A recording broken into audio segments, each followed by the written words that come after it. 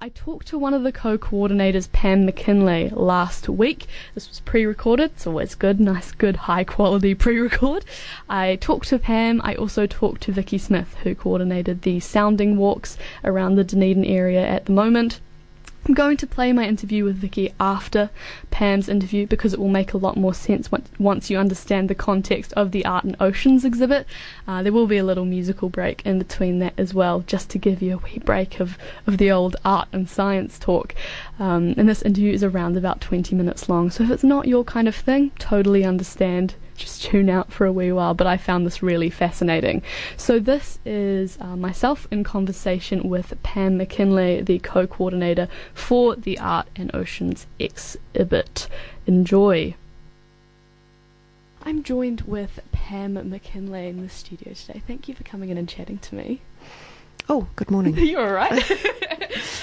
So you're one of the coordinators for Art and Oceans, which has recently opened in the H.D. Skinner Annex over at the Otago Museum. Could you tell me a wee bit more about your background and how that relates to the exhibit that's just opened?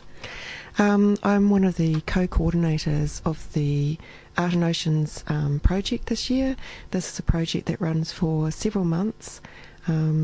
We've been working with 30 artists and 20 scientists to look at the complexities of our changing marine environment and the research that's going on at the University of Otago, and we've got also involved with NIWA scientists, Cawthorne Institute, and even scientists in British Columbia. So it's got a really wide reach of research involved. And the artists have come from the Dunedin School of Art community and also just the general arts community in Dunedin. So could you tell me a wee bit more about those artists first and foremost? Who are we going to see in there?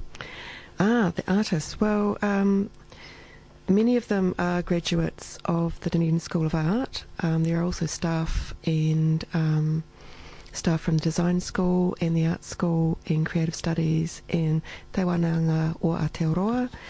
And also a couple of senior students still doing their masters who have been taking part in this kind of art-science relationship as part of their art practice.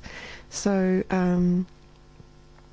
this is the sixth in the Art Plus Science series that have been run in the past from the art school in conjunction with the University of Otago. Past exhibitions have sort of looked at space. When the planetarium was opening, we used that as our theme. In the International Year of Light, we looked at light. Wow. Last year we looked at genetics because there was a big international conference coming to Dunedin. And this year we've worked with, we've partnered with Sustainable Seas and worked with NIWA scientists. So it's been a slightly more external project this year, but we've still got that same groundswell of people involved. Have you found that the reception so far has been different to the previous 6 years?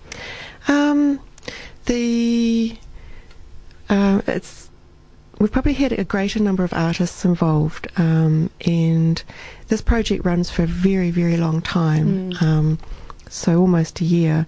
And usually we have a few artists that drop off for various reasons, and this year we actually had to cap the artists, which was a big surprise to us. Wow.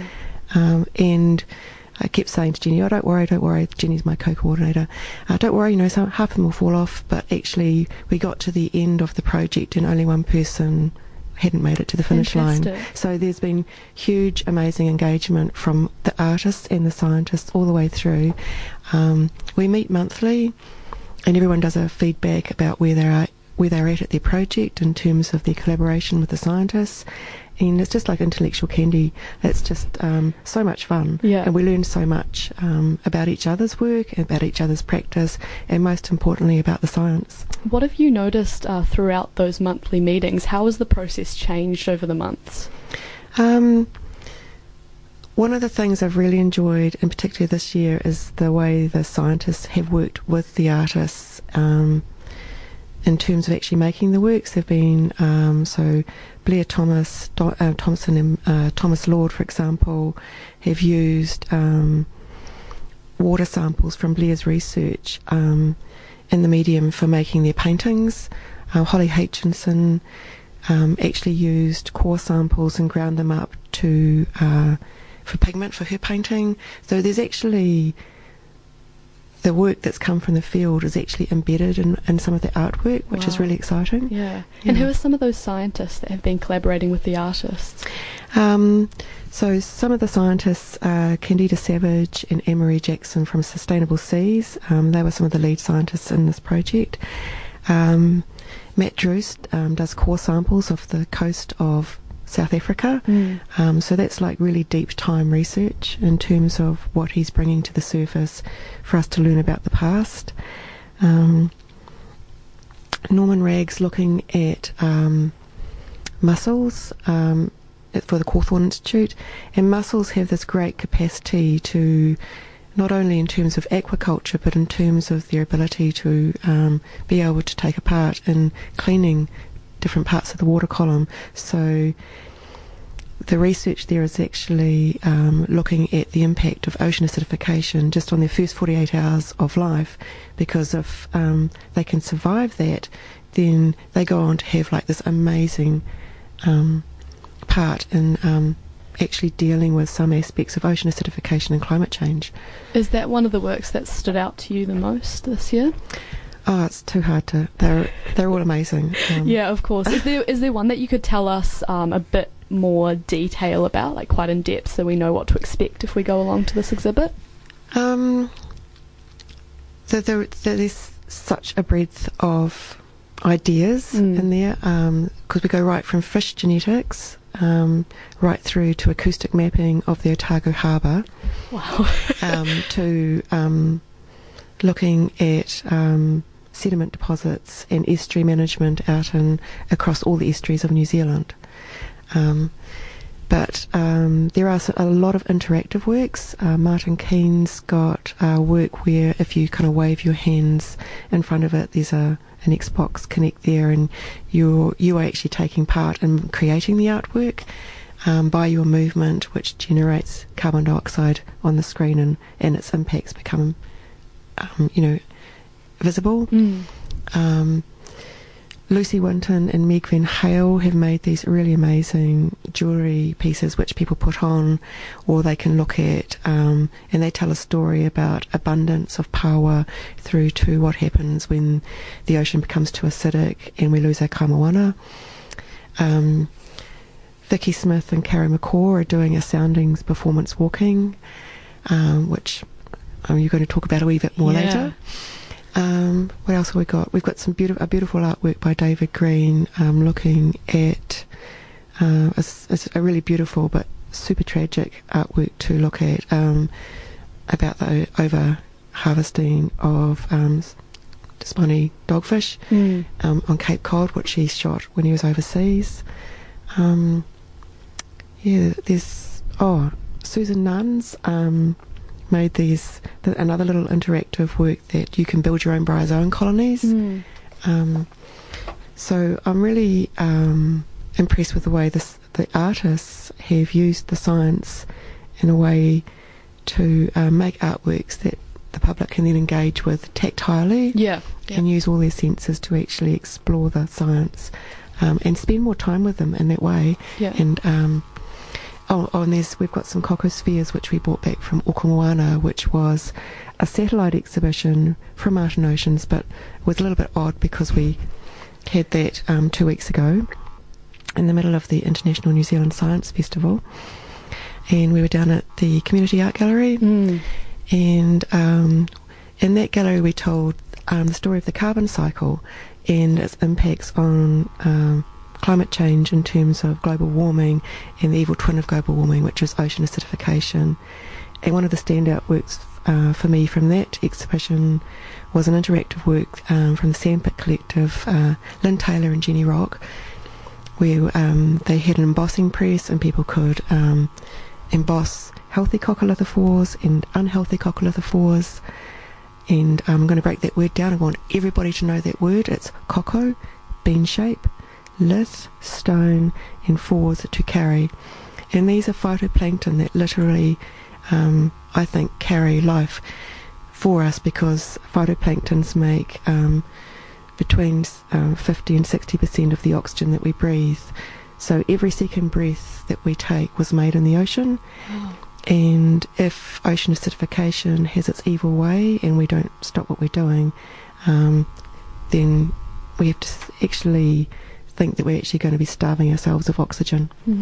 Oh, that's very exciting. And because you have all of these all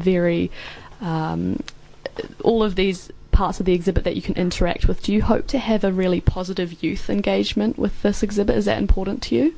Oh, absolutely. It's, we are living in a time that we borrow from our children and our children's children, and really the youth engagement is key. And in many ways we are the problem, and we've made this problem. I'm an old woman, by the way. and we all need to step up and face what we've done, and we need to start actually doing something about it, whether it's our stopping our single-use plastics, walking a little bit more, biking, hopping on the bus, giving up our old bombs of cars which are got lethal lead tailpipes, that kind of thing. Awesome. And I believe that some of the parts of this exhibit are going to end up travelling after this is finished. Whereabouts are they going to go? The first place that we were planning for it to travel is the Sustainable Seas National Conference. Well, it's an international conference in Wellington. At the moment, we just feel like we're little hamsters on a running wheel at the moment. We've just gone straight from a 4-day install of Okamoana to de-installing that to installing at the museum at the H.D. Skinner, which is the little stone building, not the big museum. And people get lost, so it's good. They do. Oh, yeah. It's the cute little building in the corner. And then this Monday, we're also talking as part of a national Art and Climate Change Innovation Roadshow.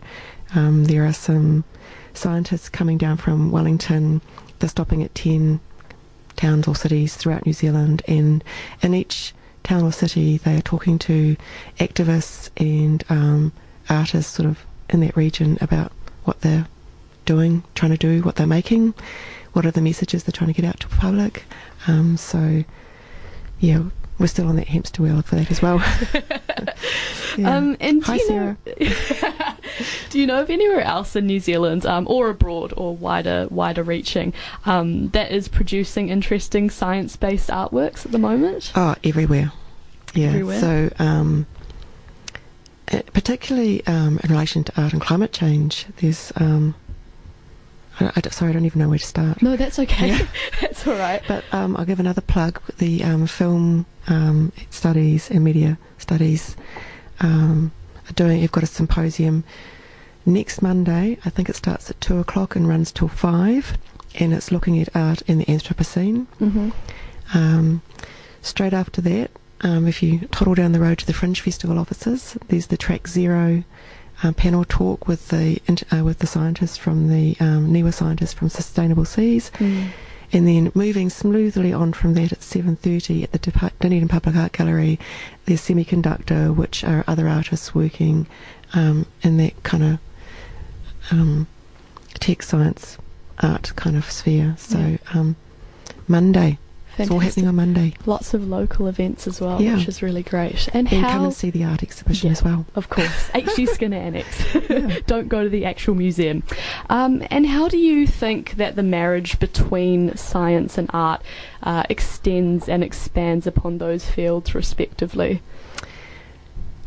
I think art and science and technology don't act in a vacuum, and I think art is a really good way of mediating the kind of that cultural side of things. The data is in, I think the science is in, and I think the artists managed to kind of put an easier they put a facade on the data that makes it more engaging, hopefully, for the public.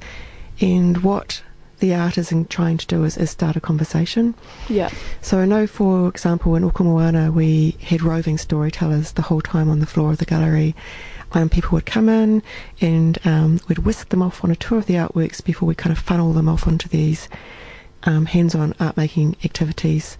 I should mention it was the Science Festival, so it was all aimed at kids. And And there's an element of that in Art and Oceans whereby people are free to pick up a catalogue and browse it at their own leisure, or we have gallery sitters rostered on who are happy to leap up out of their seats and go, hey, let me tell you about all these works, they're amazing. Oh, fantastic. Learn about ocean acidification. Oh, cool. And other stuff. Lots of exciting stuff going on. Yeah. And do you believe that this type of artwork really can make a difference in terms of these global crises that they're addressing? I do. One of the things, we've only opened for 2 days on Art and Ocean, so I don't have a whole lot of things I can talk about in terms of feedback yet. But in terms of Oko Moana, which My Oceans, we live streamed into Hong Kong on Facebook. Somebody arrived in there, was asking us about the artwork, one artwork in particular which was called Sweeping Up the Sparrows, and before I knew it I was standing in front of the artwork with this person and they were introducing me in Chinese. I had no idea what she was saying, and I was streaming into Hong Kong on Facebook. Oh my gosh. So that was kind of totally unexpected but amazing. We had a lot of educators coming through going, oh, can we pinch this idea, which was amazing. Yes, please do, take it away, take it into your classroom. We did have a lot of international people through as well. I guess they were here for the Science Festival, and lots of kids. And kids are amazing, they just ask the darndest questions. And we had kids coming back for second days. Oh, that's fantastic. Yeah, I was going, haven't I seen you before? Oh yes, we want to come back and do such and such. I went, oh yeah, sure, sweet. Go for it. Oh, that's so sweet. And are there any other external events? I mean, we're going to talk a bit later about the sounding walks. Is there anything else going on that's outside of the Skinner Annex? Not at the moment. We may have, there's another performance called The Bull and the Burning Oceans. We will do that probably on the closing day. That's another work that's come from Oko Moana, and we've brought it back into Art and Oceans, and it's kind of like a summary of all of the research that happened in the last 7 months. But I'm just waiting for my actress to come back to Dunedin. And if if anyone's listening in the audience and they might not be quite sold on going to visit yet, what would you say to them? Someone who might be sitting on the fence still. It's really beautiful. There's lots of really nice sounds in there. It's very peaceful if you just want to walk around. It's you can learn a lot if you want to actually engage with the gallery sitter who will be leaping up and wanting to tell you things. There are things to play with. I think it's a kinder way to try and find out about what's happening in our world, rather than the talking heads kind of approach of, I guess, education. It's very visual. We've, again, down at Oko Moana, we were working with the Deaf Association sign teacher, Bridie Strang, and she's taught us a little bit of sign as well. So fantastic. That was... This is a very accessible exhibit as well. Yeah, so we'll be putting up some videos in the next week. I haven't had time to edit them, sorry. To just make that a little bit more accessible to the deaf community as well. So thank you very much, Bridie. She's awesome. Is there anything else you'd like to let the audience know? No, just come and see. Come have a look. Yeah, and mostly our thing is people don't seem to know where the annex is. They think it's the other entrance to the museum on the one way where the Moeraki boulders are. It's not. You can't get in that door. So we're actually a separate building. So that's the main thing, is trying to, I don't know, short of laying a line of dead fish across the museum reserve, I'm not quite sure what I can do to kind of draw people's attention to it. Yes. I'm not going to do that, Craig. It's also where Martin Phillips' Chills exhibit has just been taken down. Yeah, that was cool. Yeah, so if you went to visit that exhibit, then you're going in the right direction towards that building. Very cool. Yeah, awesome. Thank you so much for joining me on the show today, Pam. Oh, thank you so much for having us. Bye. And that was Pam McKinley, the co-coordinator for Art and Oceans, which is open now at the HD Skinner Annex. It is closing this Sunday, the 5th of August, though, so make sure you go and check that out before it closes.